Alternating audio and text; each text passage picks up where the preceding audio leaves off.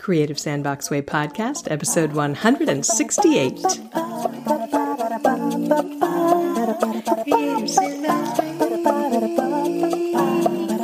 Creative Sandbox Way. Creative Sandbox Way. Hello, I am Melissa Dinwiddie, and I believe that life is too short to not express the innate creativity inside of you. So in 2016, I wrote a book called The Creative Sandbox Way, based around 10 guideposts that I developed to get myself out of creative stuck and back to the sense of playful creativity that I naturally had when I was a 4-year-old. Here's the thing. The world has a way of shutting us down, of cutting us off from our natural playfulness and creativity. But when we give ourselves the gift of peeling off the layers of adult programming, of perfectionism and comparisonitis, and returning to that place of play and creative exploration and self-compassion, not only does life get better, but it allows us to step into our fullest possibilities for ourselves in every area of life. That is my hypothesis, which has been borne out in my own life and the lives of my students and clients and readers and listeners. Make space for your creative joy, and life goes from gray to full color, and you start to explode what is possible for yourself. So, The Creative Sandbox Way, the book, was just the tip of the iceberg. I continue the conversation each week with this podcast. Let's jump in.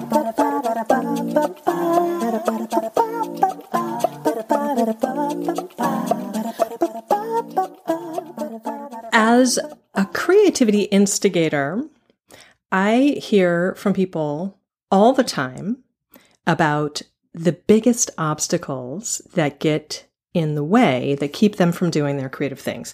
And one of the most common ones is time, of course. I don't have time. I don't have enough time. I can't find the time. I'm not making the time.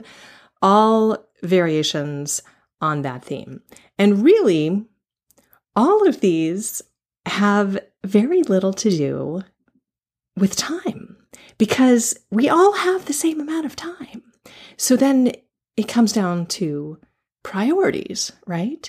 You're choosing to spend your time on X rather than on Y being your creative thing. Except that for creatives or people who don't identify as creative but wish they were, and I would argue they actually are creatives too. They've just got some serious mindset crap to work through. Anyway, for creatives, it's not really so simple.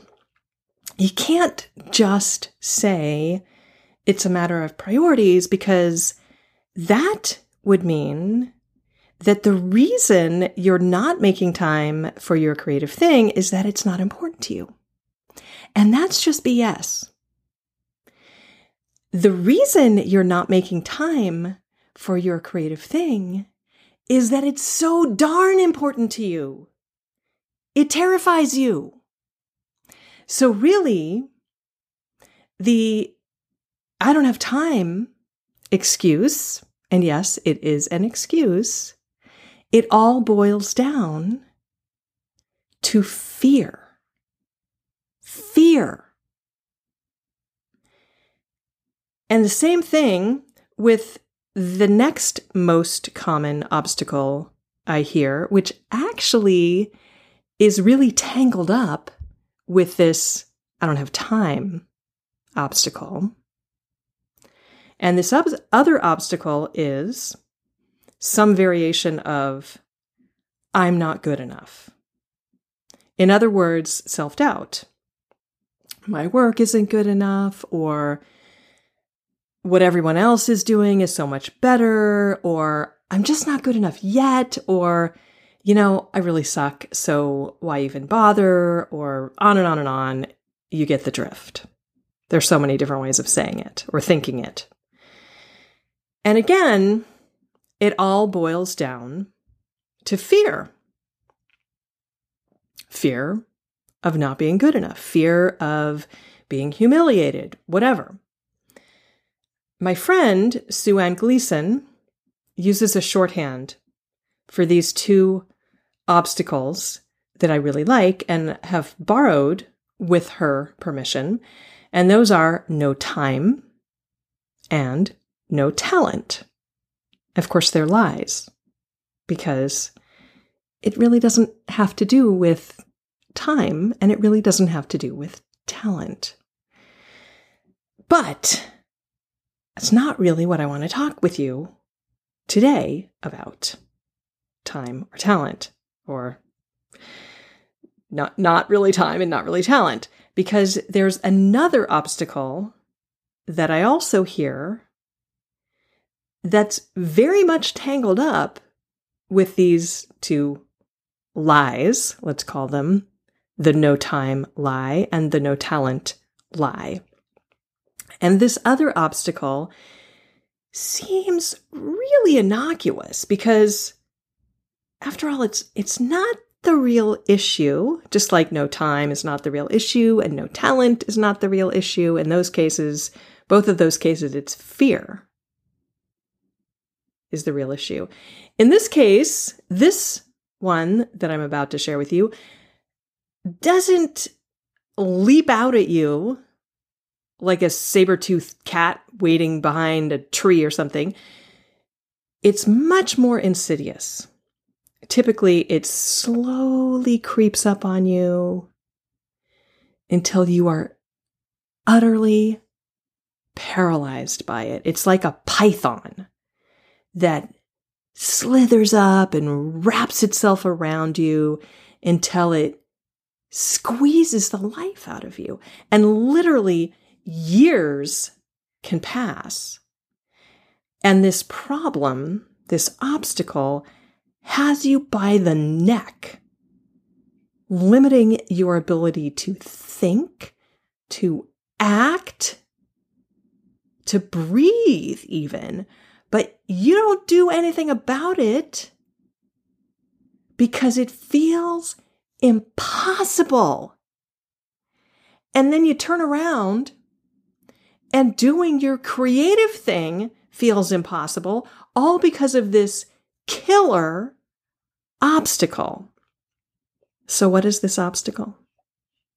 Well, first, calling all Silicon Valley artists, writers, crafters, and those who wish they were, come to Creative Sandbox Play Day, the day camp version of Creative Sandbox Retreat. Creative Sandbox Play Day is a half-day co-working retreat to work on your own creative project where the time is already carved out. You'll have a dedicated workspace at a table to work on whatever you want, and you've got the energy of a whole bunch of other creatives all working together in companionable silence to charge you up. It's going to be so fun. It's August 5th, Sunday, 10 a.m. to 2:30 p.m. in Palo Alto, California, and it's only $25. Plus, you can get 15% off if you register by this Sunday, July 8th, by 6 p.m. with the code YAY for Early Birds, YAYFOR Early Birds, all caps. You can get all the details at creativesandboxway.com/playday. That's creativesandboxway.com/playday, or just go to the show notes. And I hope to see you there. So what's this killer obstacle? I know you're dying to know. Clutter. Yes, clutter. I know, sounds crazy, but it's true. I once had a coaching client, Melody was her name. She was so hungry to get to her needlework. She hadn't made anything in over a year, but she was totally stalled because her art room was an utter disaster. It was crammed with boxes and piles, and there was literally no empty surface for her to work on. And she felt like she had to clear it out. She had to clean it up before she could get started on anything creative. I mean, that would have taken forever. I asked her how long she thought that it would take, even just to clear a, minimum viable space. And it was clear that that simply was not going to be feasible. Even if she could clear just the tiniest little space to work, just being in the room felt so oppressive because it was so filled with clutter. So I took emergency measures. I asked her if she could get to her supplies, and yes, she could. And I asked her if there was someplace else in the house where she could work temporarily until she could clear space in the studio. And she thought for a moment. She said, yeah, actually, the dining room table would work. So she managed to collect her needlework supplies while we were on the call. And thanks to our call, she was able to get to work for the first time in months, over a year. And being away from the clutter allowed her to think and breathe. And doing her art fired her up to finally start tackling the clutter that had piled up in her studio so that she could eventually reclaim that space for her art and then reclaim her dining room for her meals. Oh my God, made such a difference. She was so grateful. Just needed a little nudge, right? And Melody is not alone. If I had $1 for every client, student, or email writer who told me that they can't get to their art, whether it's writing or painting or sewing or music or whatever, because of the clutter in the way, or that they need to clear out their studio or clear off their desk before they can get started, and that this is what's holding them back, oh my God, I would be a very rich woman. And if you think I am somehow immune to this problem, I wish I were, but sadly, no. I really struggle with clutter all through the house, in fact, but especially in my studio. So much so that about 4 years ago, I finally got desperate. It was really bad. And I finally sat down and I drew on what I knew about myself to do something about it. I basically used my golden formula: self-awareness plus self-compassion equals the key to everything good, as you know. So here's what I knew. I knew that I need external accountability. Now, this isn't always the case. Now, if I'm really, really uber excited about something, I don't need any external accountability. But for things like dealing with clutter, things that I'm not internally excited about, I can use all the help I can get. And if I don't have someone outside of myself to report to, forget it. I just won't do it. But if I'm on the hook to show someone else that I did something, oh yeah, I will come through. So I need external accountability. Something else I know about myself is that deadlines are magical. Sometimes it seems like nothing gets done in my life without one. Again, if it's something that I'm uber excited about already, I don't need a deadline.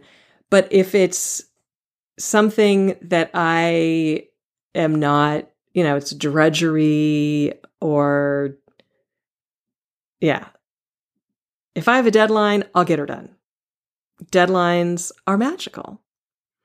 Something else I know about myself, I'm a sprinter, not a marathoner. Now, for creative work, I am a huge believer in small daily acts.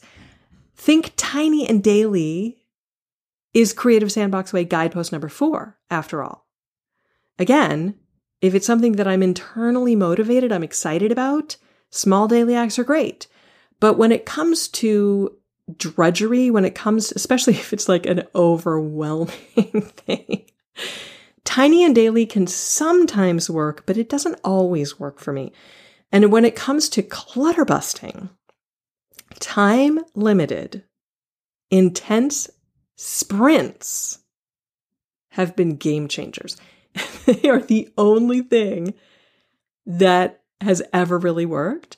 And they've worked wonders. Again, kind of like deadlines, sprints are magical for me. They have an end point to them. And so I don't feel like I'm just like going and going forever and ever and ever. There's a light at the end of the tunnel. So I'm a sprinter, not a marathoner. And one more thing that I know about myself, community is essential. The real reason that clutter busting is so dang hard for me, and maybe for you as well, is because of all the emotion tied to it. How do you let go of stuff that holds meaning in your life? How do you let go of stuff when you don't want it to just end up in landfill, but you don't know where the heck to take it, right? Decision fatigue is real, and the uncertainty and the emotional issues that clutter busting can stir up are just too volatile to face alone. We need a team on our side when we take this kind of stuff on. So community is essential. So knowing that I needed external accountability and deadlines and a time-limited sprint and a community of supporters, I created a program to help me and to help any other creative who wanted to join me to clear out the clutter so that we could finally focus on creating. Because it's not about just clearing out the clutter for the sake of clearing out the clutter. It's about clearing out the clutter so that we can get to the things that are important in our lives, so that we can get to our creative work, for goodness sake. So that's what I did. I created this program out of sheer desperation, and it was called The Great Clutter Bust, and it worked wonders. And I posted some pictures in the show notes, creativesandboxway.com/168, because this is episode 168. Posted just a few pictures, some before and after pictures. The before pictures are pretty embarrassing, but I put them up there so you could see. And these aren't even the worst. I don't even know if I have pictures of my studio at its worst, but these are still pretty embarrassing. There's my studio closet before and after, and I called it my studio of doom because that's what it felt like. I used to walk into my studio and just my shoulders would creep up to my ears. It just felt so oppressive. And my goal was to be able to walk into my studio and have a sense of, and I achieved that. But clutter has a way of creeping back up on you. And so I find myself in need of help yet again. So I'm going to be running another Great Clutter Bust in a few weeks. And it's going to be a sprint, a short one, just a couple of weeks long, to clear out the clutter, clear out all that baggage that you've been dragging around, clear out our space to create, so that we can think and breathe and walk into the room or your garage of doom or your kitchen of doom or your closet of doom or whatever it is. And instead of going, you know that feeling. Instead of that, you walk in and go, so that our spaces are an invitation to create. Imagine that. That is the point of clutter busting. Yes. So stay tuned for more information, and let's walk into late summer together feeling light and free and spacious, ready for fall, ready for anything. And that brings me to this week's Something Cool, which is a video in the show notes. I've embedded it in the show notes. This is so phenomenally cool. My husband found this video of a mechanical cottage that morphs with the seasons. It's this guy in the Netherlands who built this cottage. It's this little room that you have to watch it. It's this small little one-room cottage that has sliding sections. So it's got an external set of walls and an internal set of walls. And the internal set of walls are all glass, like a greenhouse, and the external set of walls are fully insulated. So it is just phenomenally convertible. The walls are on wheels, and the video is about 20 minutes long. We were just transfixed watching it. Super, super cool. So check that out over in the show notes, and let me know what you think. That's it. That's a wrap. Thank you so much for joining me today. If you're getting value out of this podcast, share it with a friend, and I would be super appreciative if you would take a moment to hop on over to iTunes, the Apple Podcast player, and leave a rating and review. These are super important, not to stroke my ego, although I love reading great reviews, but really the reason to do it is to help other people find the show, because when somebody's searching for a podcast, podcasts with more ratings and reviews, of course, good ratings and reviews, pop up higher in the search results. So every review counts. So hop on over to iTunes, leave a rating and review. If you need step-by-step instructions, you can find them over at creativesandboxway.com/iTunes-review. That's creativesandboxway.com/iTunes-review. And email me to let me know you left a review and how the podcast has made a difference in your life. And I might just pick you to be in the listener spotlight. We'll have a really fun, relaxed conversation, and you will be featured on the podcast. How cool is that? I would love to have you on the show. So go leave a review, send me an email. I'd love to have you on the show.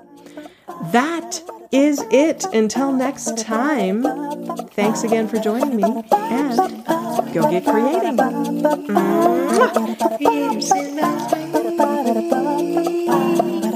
Creative Sandbox Way. Creative Sandbox Way. Subscribe at creativesandboxway.com/podcast.